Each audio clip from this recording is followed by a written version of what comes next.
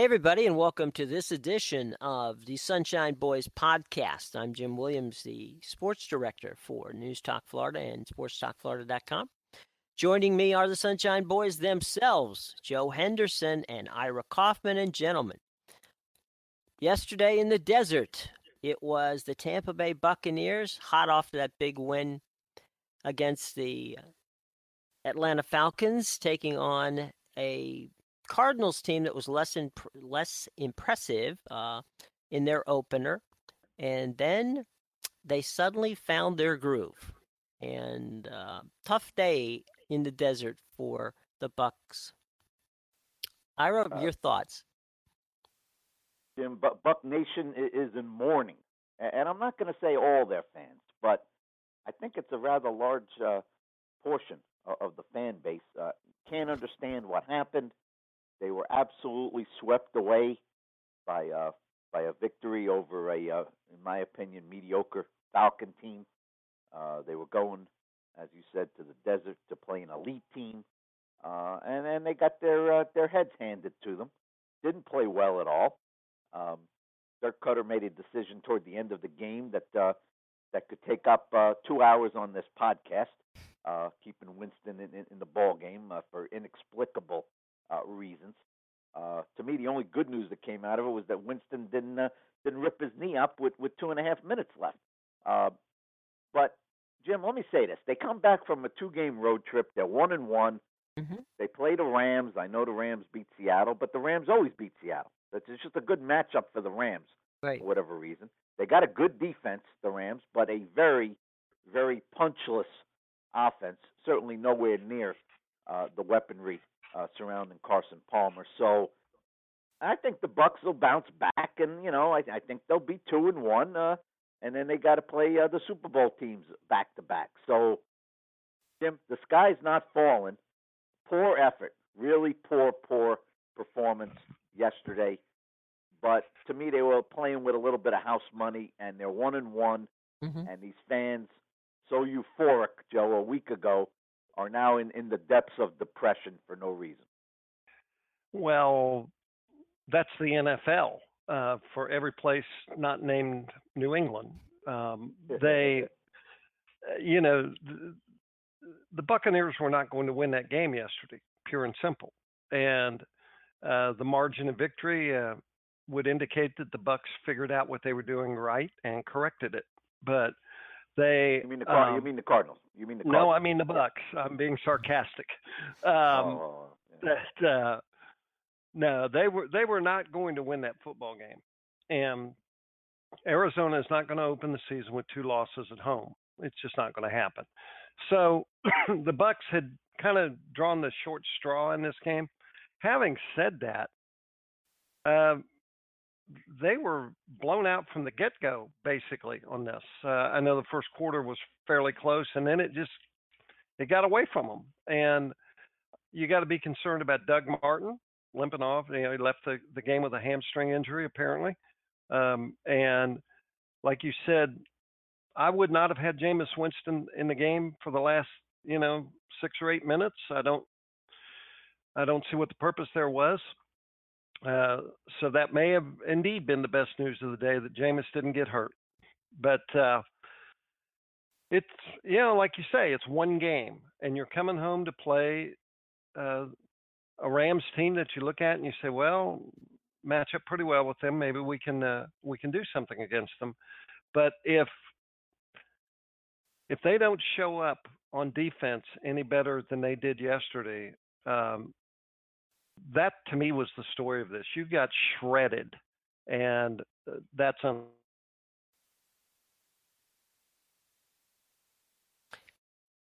Ira, I think we lost Joe there for a second. No, Jim. I'm still here. Oh, you're there. I'm sorry.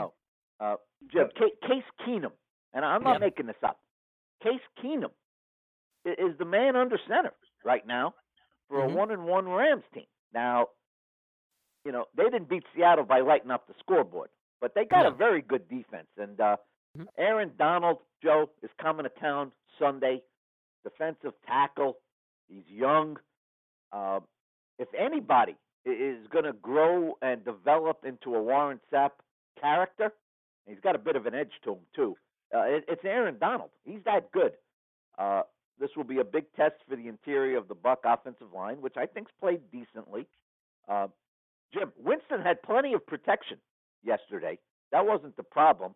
But his balls tend to sail high when he's going bad, and he went bad. And Jim, you didn't see the post-game conference, but Cutter was asked why Winston was in the game in the stretch. And might I add, guys, Mike Glennon did not take a snap last season, the entire season. He never got on the field. So what's so terrible about giving Mike Glennon, 8 minutes of action, let him throw the ball? Bad decision by Cutter. When he was asked about it, he bristled. Jim, he said, you guys are going to write what you're going to write. I mentioned on this show before that Cutter's a bit thin-skinned and at this point. He showed it again yesterday. Joe, if they go 1-2 facing Denver and Carolina back-to-back, it's going to be very interesting if Cutter can keep his emotions in check. That's Ira Kaufman along with Joe Henderson here on the Sunshine Boys podcast. I'm Jim Williams, sports director of SportsTalkFlorida.com. You're listening to us on SportsTalkFlorida.com and Blog Talk Radio. Guys, talking about Coach Cutter and Jameis and that whole situation, as you guys know, in this league, and we saw it yesterday, guys getting knocked out, quarterbacks, getting punched and beaten up and all kinds of crazy things. I would have thought that yesterday when things started to get away in the end of the third quarter, headed toward the fourth, Ira, I think you're right. You got to have that number 2 guy at least have some reps so that at least if they do have to go into the game, it's not like the first time they take a snap for the entire year is the first, is game 4 of the season. And so it's not like, maybe Dirk Cutter had Jameis on his fantasy team. I don't know what the situation was, but I have no idea why Joe, he would leave him in the game. Joe, Cutter's answer, I thought was really weak. He said Jameis is the captain, and the captain goes down with his ship. Joe, what are we, in 1848 over here? Cutter's the guy that's got to be the voice of reason. Of course Winston wants to play. Joe, Winston doesn't want to come out of the game. But that's why you're there on the sidelines. You got to be thinking about the franchise, Joseph. Well, all you had to do was look on the other sideline and see Carson Palmer standing there with a ball cap on, as Bruce Arians knows that's his meal ticket. And yes, Mike Glennon would be as backups go, he's not a bad option in a disaster scenario. But when the game is out of hand the way that was, and you've got guys flying around out there, and it's been a long day, and you're naturally discouraged a little bit about the way it's going. All it takes is just like one guy slipping a block, and your season's over. And look at Bridgewater up in Minnesota. Goes out for this year and maybe next year in a non-contact situation in practice. So stuff happens. It's a tough game. You can't play scared, but you can't play dumb. And, you protect your number 1 asset. And obviously that's Jameis Winston. Didn't happen yesterday. Didn't think Cutter handled it right. And Jim, some of those Arizona young defensive linemen, Jim, the second stringers that were in at that point, all they want to do is drop the quarterback and drop him hard. They want to make an impression on Bruce Arians. Jim, it was just a bad scenario to keep your starting quarterback in, to take a beating. Maybe Cutter will learn from it, but Jim, he's been around football a long time. He should have known better.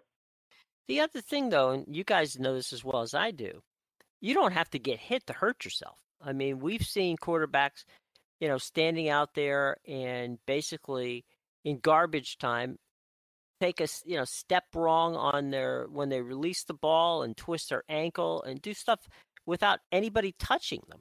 So if you've got a franchise quarterback, and Jameis Winston is clearly a franchise quarterback, something the Buccaneers hasn't had in years, and you're not willing to protect him, this going down with the ship idea, he might be the guy walking the plank before the end. And there have been many who have done that in the last few years. They walked the plank at Ray J, and that might be Dirk Cutter if he has this same mindset over the period of the next 4 or 5 games. Because if he isn't taking Jameis out in a situation like that, trust me, when Carolina comes to town, they're not going to wait around and they'll take him out if and I mean fairly and cleanly, but they're not going to sit there and go, "Oh, Jameis is still in the game. Let's make sure he doesn't get hurt." That's not going to happen. Absolutely. Hey, by the way, go ahead. Go ahead, Ira. No, I was going to say, Jim, one thing that strikes me early in the season, and it is early, besides Joe's Bengals have nothing to be ashamed about, and I know we'll get into that, but let's look at a couple of teams, Jim, just quick, that they don't hang their heads, when they're playing shorthanded. Of course, New England is New England. They spanked Miami. The final score was not indicative of that game. That first half was a disaster for the Dolphins, and Garoppolo looked good again. Now he's hurt. Does anybody think the Patriots are going to lay down? I think they're playing against Houston, maybe Thursday night, Joe. And look at Minnesota. Joe points out they lose Bridgewater. They lose Peterson during the game. But the Vikings have a heck of a defense, Joe. Zimmer's a good coach. Joe knows Zimmer very, very well from the Cincinnati days. He's got the full respect of those Minnesota players, especially on defense. And the Vikes punished Aaron Rodgers. So anybody who thinks Minnesota's going to fold their tents, anybody who thought, New England was going to start 1-3, this is a team game, guys. And when guys believe in their teammates, you can do some surprising things out there. That's true. And Ira, you wrote a good column about Tannehill and the Dolphins. What did you see yesterday that impressed you or didn't impress you with Tannehill? Well, he never quit, Jim. He never quit. That game could have ended up 45 to 10. It did not. He had a big second half. But, let's be honest. When teams get up big, we saw it in Arizona, they relax the defense. They don't play the same defense they did in building that lead. It's just natural. Defensive coordinators go a little soft, and they start thinking about, the clock, and the clock's our ally. Now, Tannehill threw some good balls, but where was he, Jim? Where was he in the first half when that game was decided? They can't win in New England. They can't win. They can't even make it close. Albeit the final score yesterday, that game wasn't close. And if you can't beat them without Brady and Gronkowski in Foxborough, when are you going to beat them? So I don't put the loss on Tannehill, but in the first half, he didn't get the job done, Jim. No, that was kind of a, would you call it a disaster scenario yesterday for the Dolphins? Because now think of it this way. If there was ever a must-win game in week 2 of an NFL season for the Dolphins had that yesterday. You're up there, you're not facing Tom Brady, you're facing Jimmy Garoppolo. And he torches him for 3 touchdowns in the first half before he gets hurt. Now, you come into this season thinking, of all things, if you're the Dolphins, we got a pretty good defense. We can hang with these guys. And the first week you go out, you lose a close one at Seattle. All right, nothing to hang your head about there. But then you go to New England knowing that you've got to win because you don't want to go down 2 games to nothing, essentially, this early in the season without Tom Brady in the lineup. So they accomplished that. They are now 0-2. Brady will be back. He'll be good to go. And I'm more curious to see what Belichick does with his quarterback situation now because he's down to his 3rd guy. It doesn't look like Garoppolo will be back. He's got a sprained shoulder, it looks like. And so, what do you do if you're Belichick? Do you go with Jacoby Brissett? Is that your guy? Or and now they got to pick up somebody else, Joe. They got to pick somebody up this week. They have to. There are guys out there, but obviously those are band-aids. And I will say this, turning the spotlight to coordinator Josh McDaniel for a little bit. Mm-hmm. If he can make chicken salad out of Jacoby Brissett, he'll be number one on a lot of lists for a head coaching job after the season's over. Joe Henderson and Ira Kaufman here on the Sunshine Boys podcast on sportstalkflorida.com and blogtalkradio.com. Guys, I tend to think, and Ira is a big fan and proponent of Coach Belichick. I tend to think that what Josh is going to do is he's going to move Gronk to the quarterback position. They're going to run triple option, and they'll probably win that way too. I mean, there's just no way the Patriots team to lose. This is a tough matchup, guys, because as a Chiefs fan will attest, based off yesterday's ineptitude, Houston has a very good defense, Joe. Oh yeah, and it's more than just J.J. Watt, who's might be the best defensive player we've seen since Lawrence Taylor. I mean, he's that good. Houston's defense is very, very solid, and the fans will be in a frenzy at Reliance Stadium, national TV. I think that's a tough matchup for New England. I don't think the Pats are going to win that game, Joe. Certainly very capable of losing that game. The Texans, that's a good football team, and they have a nice kind of formula going there in that division with the way that they play. They've got a game manager now in Brock Osweiler. They're not going to lose. They're not going to let him lose the game for them. They're going to rely on their bread and butter, which is their defense, obviously. But that's why I say if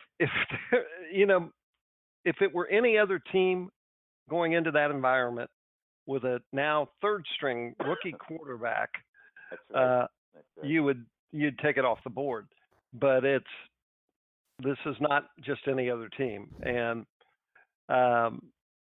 wouldn't be surprised if they lose the game. They probably should lose the game, but we didn't think they'd beat Arizona on the road with Jimmy Garoppolo, and they did.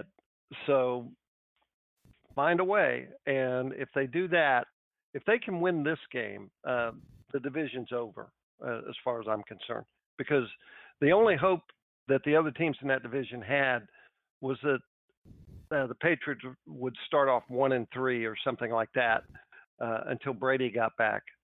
They're already 2-0. Even if they split the next two games, I think even the most blindly loyal Patriot fan would have been delighted to take a 3-1 start. So, talk about playing with house money. That's kind of what they're doing right now. Any thoughts, guys, on the Jaguars situation out in San Diego? They got beat pretty handily out there.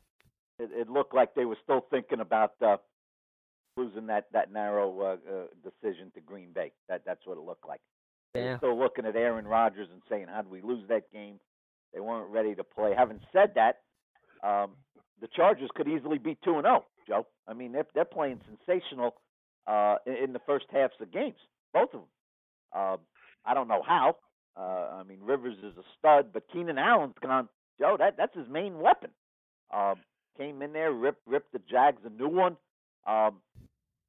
Gus Bradley, I'm not putting any money on him coming back for another season at this point, Jim. Great guy. Joe and I know him from his Buck days, kind of guy you root for. But, gentlemen, Gus Bradley has lost 38 of 50 games. 38 of 50 games have been losses. That's no way to keep your job, Joseph. No, and that was just an embarrassing effort yesterday for the Jags. they had to believe coming off the Green Bay game, all right, you lost a close game, but it's against Aaron Rodgers, and okay, you could probably live with that. But now you're going out, and admittedly, it's a West Coast trip, and that's always a challenge for an East Coast team.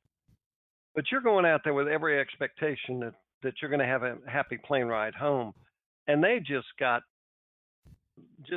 schooled, is the only way to put it. And I agree with you, Ira. Gus Bradley, you root for a guy like him. I think they built this team the right way. But this year there was an expectation of success that has thus far not been realized. And that usually doesn't end well for a coach. Normally not. One other quick thing, guys. I don't know if you saw it, but to me, the game of the day that nobody watched was the Raiders 40 and against the Falcons 35-28. That game that was an old school AFL type game where the last team with the ball was going to win. And very entertaining game. Totally meaningless because neither of these teams are going anywhere, but definitely entertaining game of the day. That's a bad loss for Oakland, Joe. Yeah, it That's was. A bad You're right. Loss. At home. At home. Oh, very, very bad. Maybe Atlanta's a little better than I thought. I got Atlanta down as a 6-10 ball club. They should not put up 35 points, Joe, on the road against a team that's supposed to be emerging with Khalil Mack, one of Joe's favorite players, and rightfully so. That's a loss that's going to haunt the Raiders, Joe, come December. I totally agree. You put a star on that one because you got to feel, especially coming off a road win at New Orleans and the way they won it. You've got all the momentum in the world. People are excited. Okay, we're gonna do this. We got this Atlanta team coming here that just lost a home game to the Bucks. Happy days are here again, and did not work out that way. Now again, it's the NFL. It's one game. If you try to put too much stock in one game, you'll go crazy. But that was a bad loss for the Raiders, and a great win for the Falcons. Give it up for them. They I didn't think they were very good. I still really don't. But you can't deny going out there and winning a game like that. Feather in their cap for sure. Jim, we have not heard Henderson's take on the Bengals Steeler matchup, James. Well, in all fairness, we'll allow him to do that. Joe, talk about one quick thing, by the way, guys. I don't. In the proverbial "it's better be lucky than good" situation, the real key moment in that Falcons game was when Matt Ryan threw a pass to Trevon Coleman, and it bounced off two guys' heads and landed in his hands for a 13-yard touchdown. And basically, that's kind of, you look up at that and go, okay, this is not necessarily going to be our day. So it is not our day. Just to say, but you're right. It's losing it was not a good thing to do. So Joe, you're up on the Bengals and the steel curtain in Pittsburgh. Well, that's kind of a glass half full scenario. Clearly, you don't like losing the game if you're the Bengals, but they did basically they throttled Antonio Brown, 4 catches, 39 yards, no touchdowns. We're in a position to possibly tie the game at the end. Controversial call on a fumble there late in the game with Tyler Boyd, that receiver that would have given them maybe a chance to tie. Didn't happen, but that was always going to be a tough game for the Bengals because how many NFL teams open on the road 2 weeks in a row? How often does that happen? Not often. Not often. And they had a tough game the week before at the Jets that they managed to pull out. Now you gotta pack up and go to your arch rival. You're playing without Vontaze Burfict. You're going to be challenged. Tyler Eifert. That's a great point. Tyler Eifert is a tremendous weapon for them. I don't know how long he's going to be out. It could be another month. I think we've seen him play in the Pro Bowl for the last time after the way he got his ankle injury and that, and he's still dealing with it. But and not only that, they're still trying to find their way with their receiving core, with having lost Sanu and Marvin Jones to and it's just they're kind of a work in progress at this point. Pittsburgh, very, very good. Roethlisberger does what he needs to do. Just the D'Angelo Williams. What is he now? 108 years old, and he's still running like a madman. But if you're Pittsburgh, that was a game you had to win. That's just kind of the way the NFL, the rhythm of the NFL works. The Bengals did not have to win that game. We got to give Joe. We got to give Mr. Williams credit, at least early in the season. He tabbed the Steelers as his pick to click and get to Houston, I believe, and represent the AFC. And Joe, through 2 weeks, Steelers just proved they can win without Antonio Brown having a huge game. James Williams, so far so good, sir. As the old saying goes, I don't count my chickens before they're hatched, Ira, but I appreciate the love, and we'll see what happens when Le'Veon Bell comes back. But Joe said it, Ira, you said it last week. If the Bengals could put on paper, and also the Buccaneers, we said the same thing about those two teams. If they could put on paper before the season started that you're going to be 1-1 going into Week 3, I think both of them would have happily taken it. There you go. All right, boys, I'll tell you what. Here on the Sunshine Boys podcast with Joe Henderson, Ira Kaufman, I'm Jim Williams. We're going to step aside. You're listening to us on sportstalkflorida.com and blogtalkradio.com. And after the break, we'll come back and talk a little bit more football, possibly this time on the college side. So let's step aside, pay some bills. We'll be right back, and don't go anywhere.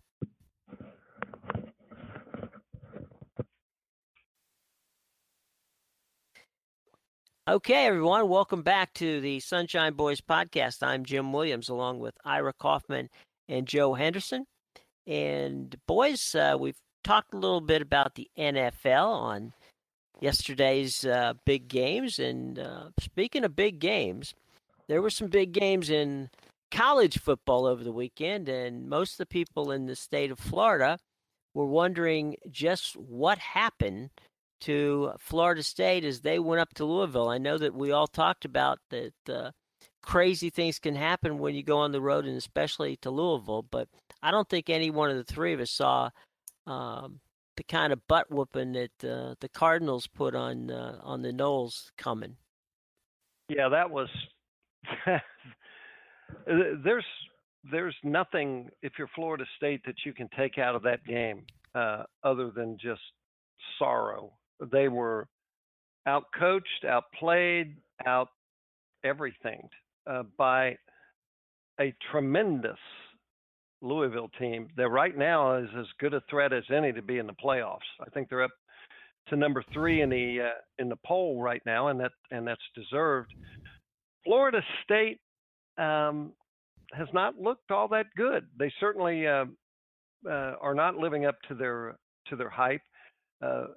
They were kind of lucky to get away with the opening win against Ole Miss, and they're beaten up a little bit with injuries, and they really were just run off the field by Louisville in every aspect of the game. And all you can do is if you're Jimbo Fisher, is maybe try to get them refocused this week for what I think will still be a tough game for them in Tampa against the University of South Florida, who is undefeated.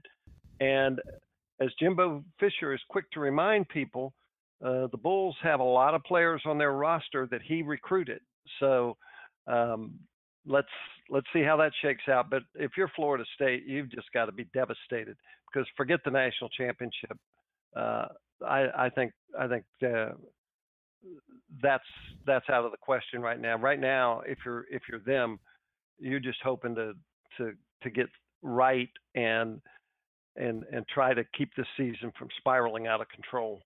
I think you're right. I think though one other thing, guys, and I don't know about you, but I'll let you respond after I tell you. But I think Lamar Jackson, the Louisville quarterback, might very well have put himself firmly in the lead for the Heisman Trophy. I was impressed on every level with that kid. I mean, he passed, he ran, he did everything right. I don't think he made a single mistake in that entire game. Florida State, I don't think has tackled him yet. 17 carries, 146 yards, 4 touchdowns, another through the air. Yeah, well, who wouldn't have him at the top of their Heisman ballot right now? And it does make that Syracuse win look even, that we kind of looked at the week before as kind of one of those things, and you sit there and go, wow, they just ran all over Syracuse like they didn't know what they were doing, and a win like that over FSU, and you're talking about USF.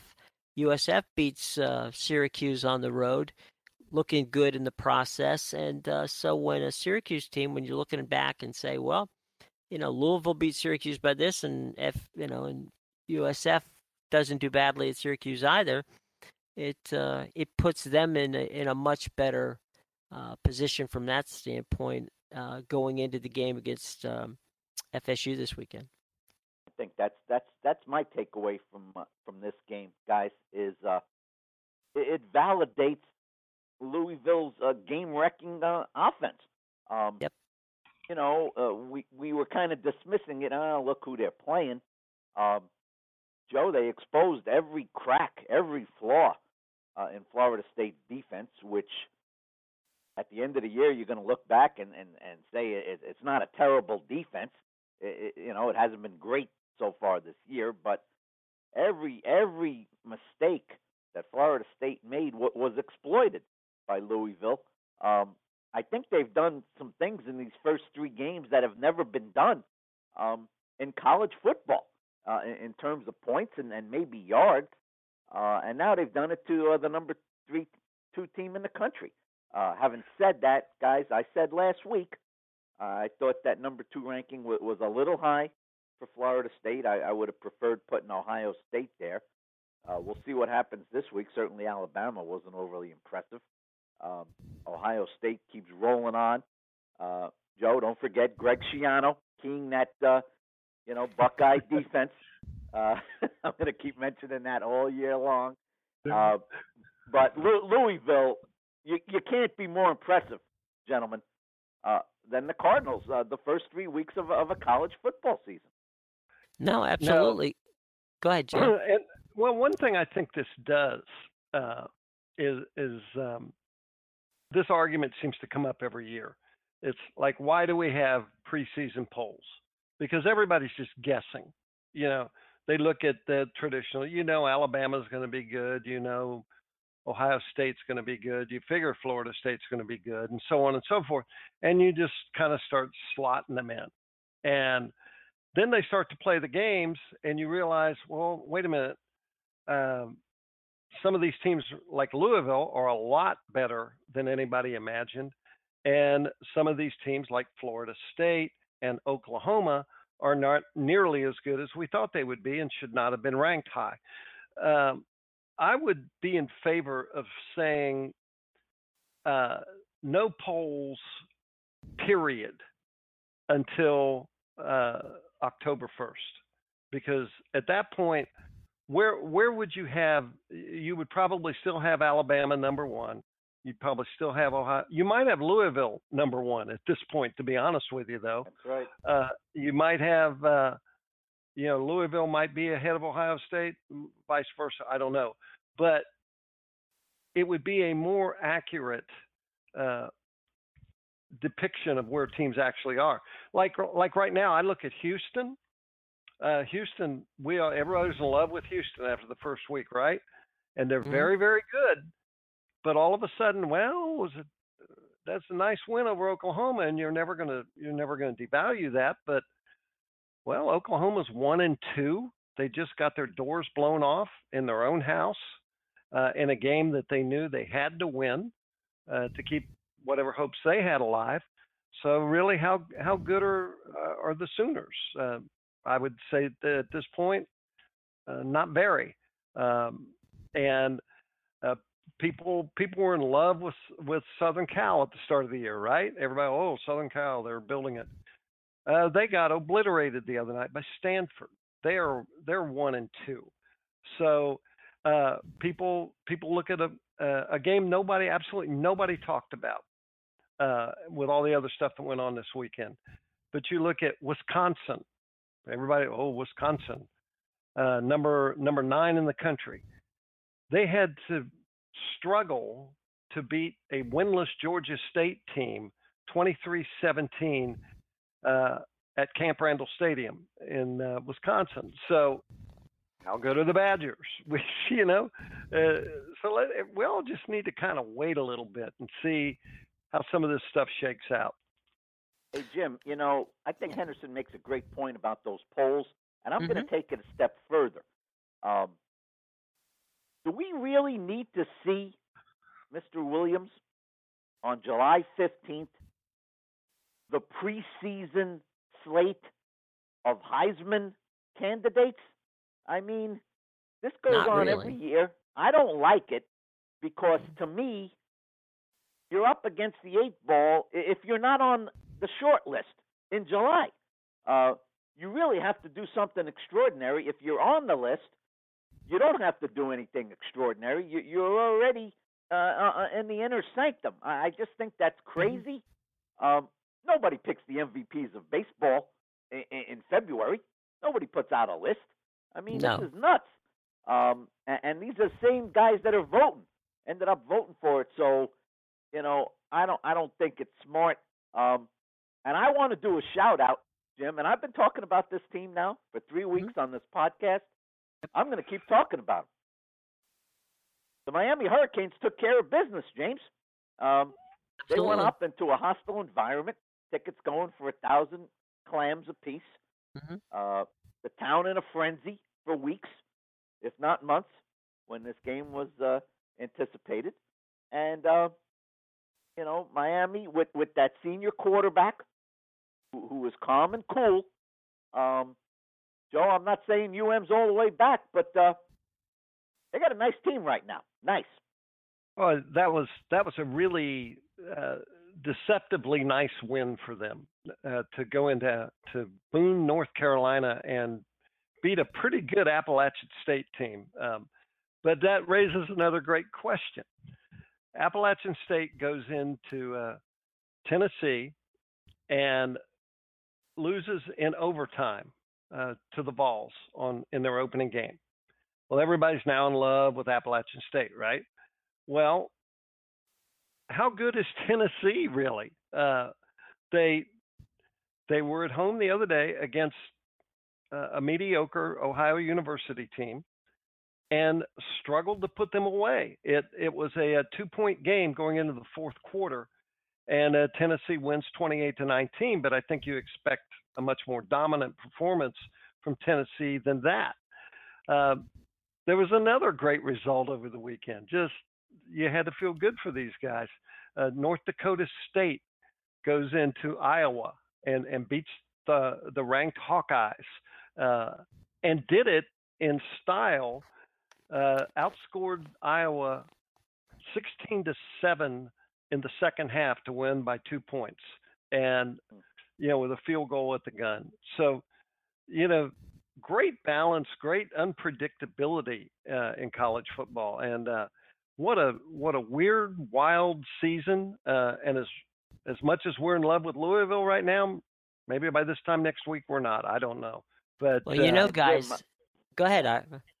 No, I was just going to say, Jim, that Alabama certainly didn't showcase a national championship defense. It's kind of like the Rams, with the Seahawks. I mean, Seattle's a better team. Nobody's questioning that. But they don't match up well against the Rams. And now it doesn't matter if they're in St. Louis or Los Angeles. And, Jim, I don't have to tell you about Nick Saban going against the Rebels.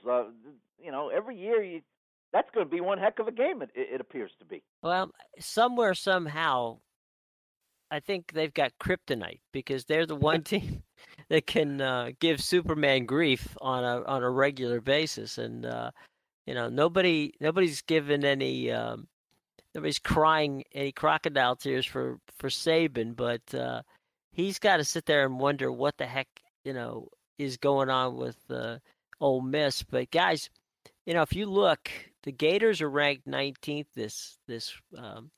this week. 18th is LSU. Then we got Wisconsin at 17, Baylor at 16, Miami at 15, Tennessee at 14, FSU at 13. That from 19 to 13 in the next 2 weeks is gonna get scrambled because FSU plays at USF this week. Miami in 2 weeks goes to Florida State. LSU comes to Florida. And Tennessee, of course, as we said, is hosting the Gators this week. And then they have to do something they haven't done this year, and that's go on the road. So Tennessee is 3-0, and I'm calling Bristol a home game for them. And they haven't played on the road yet. So what the hell are they doing ranked 14th, Jim? That Tennessee hasn't lived up to that. Ira, I can't. They have been. I don't know. I mean, I truly have no idea because that one mystifies me. Joe just talked about. I mean, they almost stumbled in the first game out of the blocks. They go out and beat not a very good Virginia Tech team. Come back and barely get out, alive at home this week. And now they're playing the Gators, and everybody's like, well, this Tennessee team, boy, you got to look out for them. Look out for what? What exactly has the Tennessee team done? Yeah, and of course, Florida now, their quarterback situation's in flux. It looks like Luke Del Rio's out for at least a couple of weeks. But Florida seems to have a mojo on Tennessee, and there's many a season Tennessee has thought, all right, this is the year we're going to get those guys, and they haven't done it. But I did want to, Jimbo, you were looking ahead to some of the games upcoming. Mm-hmm. Circle this one on your calendar for October 1st. And it's one that not a lot of people were talking about, but they will be now. It's Louisville at Clemson. And, oh, man. That is going to be fun. Oh, baby. So, Louisville's got their next game is this week against Marshall. Should take care of business there. That might be the two best quarterbacks in the country, Joe. Right there. Might be. Right there. That game might be 89-88. I don't know. It might be a basketball score. But that game is must-see. Is that TV. at Death Valley, you said? That's in Death Valley. Dabo Sweeney and the boys. Dabo, coach them up that game because I'll tell you what, Bobby Petrino certainly has his share of baggage, and there's you think we don't really have time to go into the full depth of it, but unless you have a year. Yes. Yeah, but can that dude coach or what? Oh, nobody doubts that he can coach. He might be. I put him right now in almost in the Saban Urban Meyer class for just being able to. No, hold on. I'm gonna explain myself. Please. I will. He's never been at a program with the resources of those two places of Ohio State and Alabama. But what he's done at Louisville has built them into a national championship contender. And yeah, I said it. And when it comes to actually coaching up one game, and that's what I mean when I say Saban or a Meyer. If Petrino's got the same, if he's got the same weapons that if he's basically on an equal talent footing, I think he's going to beat you because that guy can flat coach. Well, now in fairness, season, Jim. Oh, absolutely. Now in fairness, Joe, you got to give some credit to the program, to Charlie Strong, and what Charlie did when he built that program up. Fair enough.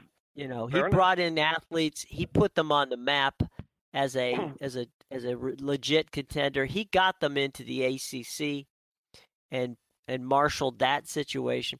I'm not doubting Petrino's game coaching and all that ability. I'm just saying that Charlie certainly, when Bobby took over, Charlie didn't leave the cupboard too bare there. No question about it. And but I'll make this point, and then we'll move on to other stuff. I think Tom Urich, the Louisville athletic director, is one of the premier athletic directors in the country. And with the way Petrino left when he first after his first stint at Louisville, he was sneaking around. He was doing things at Auburn, trying to undermine Tommy Tuberville there. He goes to Arkansas. That's a very good job. But we know what happened to him there. He is damaged goods, right? Mm-hmm. So why would a guy like Tom Urich take him back to the school that he abandoned unless he saw something special in him? And he can coach. I mean, I don't think anybody's going to challenge that. A lot of guys can coach. Mm-hmm. There are a lot of good coaches out there, and nobody in the world would have blamed Louisville if they would have gone in a different direction. In fact, I think everybody was shocked that they didn't. And maybe this coaching equivalent of a near-death experience straightened Petrino out. I don't know, but something seems different about him now. And what you're seeing on the field is just magnificent. They're a fun team to watch, Jim. Fun team to watch. They're as good as anybody in the country. Hey, guys, one quick thing here on the Sunshine Boys podcast with Joe Henderson, Ira Kaufman.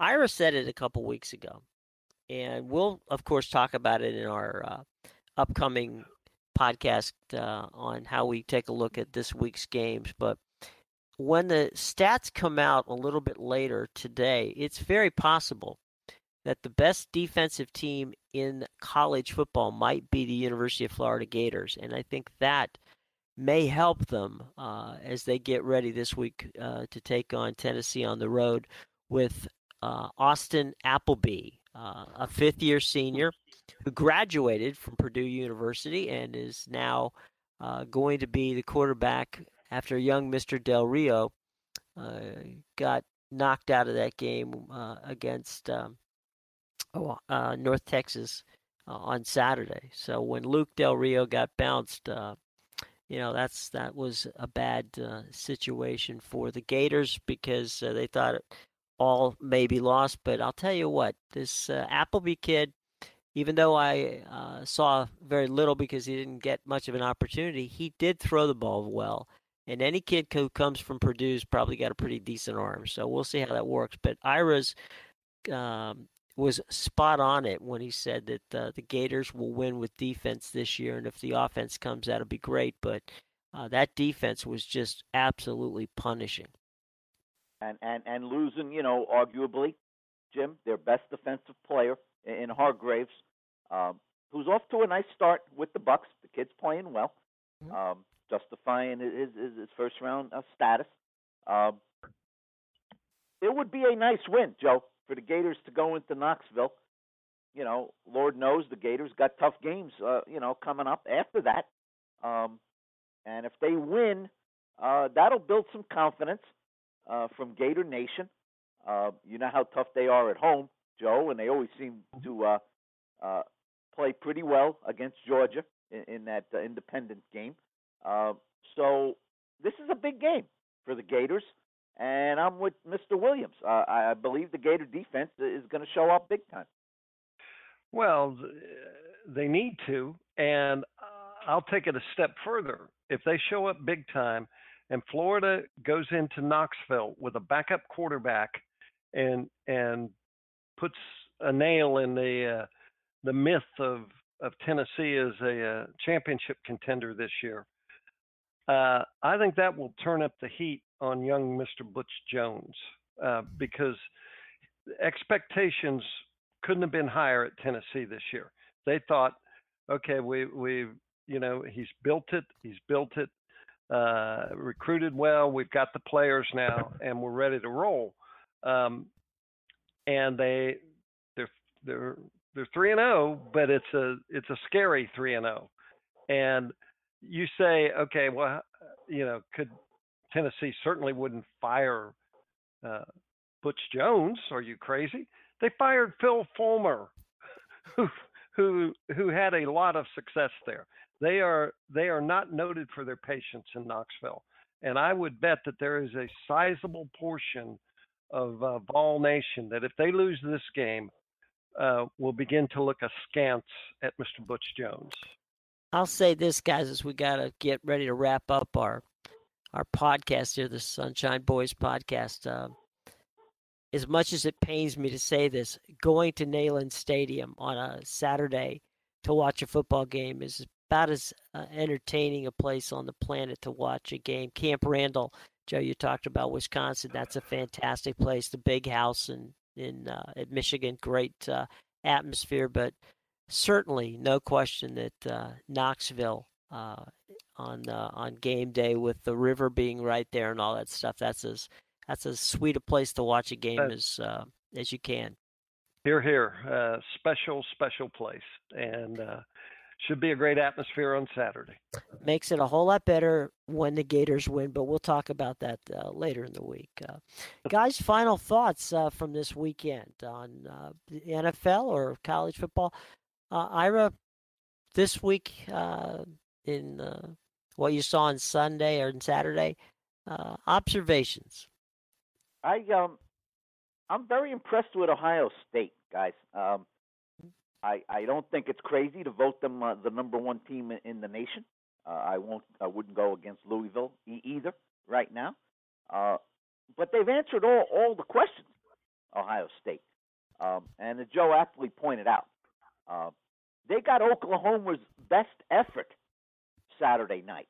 Oklahoma had to win that game, and they were playing at home. And Ohio State kind of imposed their will on the Sooners. I don't know what more you can do early in the season. Meyer is neurotic. Meyer has his foibles, but he is one heck of a coach, along the lines of what we were saying about Petrino, and he's accomplished more than Petrino. I will mention Schiano's name once more, just to irk Henderson. But, Urban Meyer, gentlemen, gets his team ready to play, I think, as well as anybody, especially in a big game. No question about it.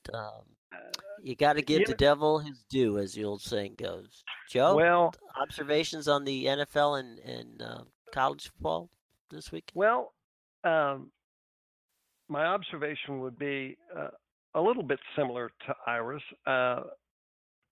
Very impressive win by the Buckeyes. I think Ira's friend and buddy Greg Schiano is probably positioning himself well to get a head coaching job again after this season. He'll be a hot commodity.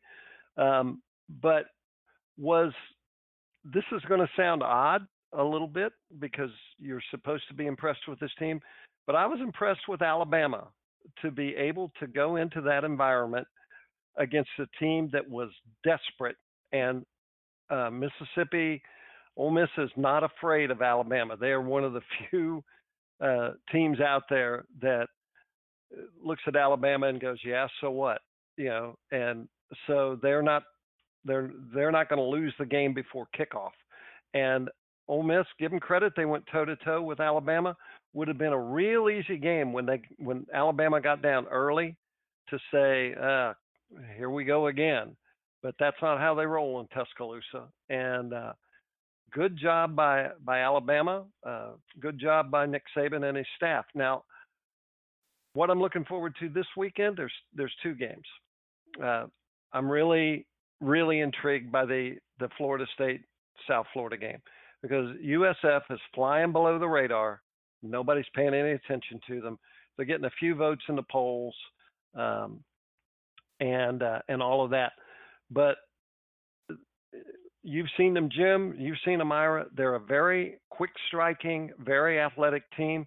Got down 17 points the other day on the road at Syracuse. And you can say Syracuse isn't very good, but 17 points is still 17 points. And USF came back and scored the next 42. They're playing with confidence. They've had this game circled for months. This still, even after what happened to FSU last weekend, South Florida is going to look at this as a statement game. And the other that I'm going to really pay attention to is Georgia at Ole Miss. That's a noon start on Saturday. Georgia's winning, but they're not quite there yet. Ole Miss now coming off a tough loss to Alabama. They've lost to Florida State. I think Georgia goes down on Saturday. I think Ole Miss gets them. Kirby Smart at Georgia, right? Right. At the head coach. Let me just say one thing about defensive-minded coaches other than Nick Saban. I like offense in college football, so I don't think that Kirby Smart's gonna. I think Georgia, better days maybe, but I like Ira's Mark Richt situation in Miami more than I like Kirby Smart's situation in Georgia. Little Schadenfreude there in that particular yard. And well, Jimbo, if you like offense, yep. Go back on Louisville for 2 seconds. First 3 games, 70 points, 62 points, 63 points. That's offense. But Joe, that we grew up around Bobby Bowden and Steve Spurrier, and those guys I don't think Steve went over to the defensive practice during the week more than 10 minutes just to see if the defensive coordinator needed his help in any way, shape, or form. Not that he would have known what to do, but I'm just saying. Meanwhile, as we get ready to close this up, what I'm going to be doing this week, and if anybody needs to get in touch with me, I'm terribly sorry, but I'm sitting Shiva for 3 days because of the Washington Redskins, because I said that they were going to be good this year, and clearly, after spending 2.5 days in the Dallas Cowboy red zone, Kirk Cousins couldn't figure out that once you cross the goal line, you get 7 points, and if you kick the ball through the uprights, you only get 3, and didn't work out well for them yesterday. So I will be sitting Shiva. If you need anything, simply just send it to my email address, and I will get to it when I can. Meanwhile, social media for Mr. Kaufman. How can we catch you out on social media, Ira? James on Twitter, always available at your service, at @IKaufman76. And look forward to our next podcast, James. Absolutely. And Joseph? You can find me on Twitter at the initial J, Henderson, Tampa, TAMPA. And you can get me at NTFLA_politics. That's NTFLA_politics. And we will be happy to talk on any situation, as we do every week here twice on the Sunshine Boys podcast. I'm Jim Williams for Ira Kaufman and Joe Henderson. I'll be back in time for my Shiva sitting to do our podcast this week, and we'll be talking. Be sure to listen to not only this one, but the upcoming one, because we'll be looking at those games in depth in both college and the NFL for this upcoming weekend. So hope you enjoyed this edition of the Sunshine Boys podcast. I'm Jim Williams for Ira Kaufman, Joe Henderson. Be well.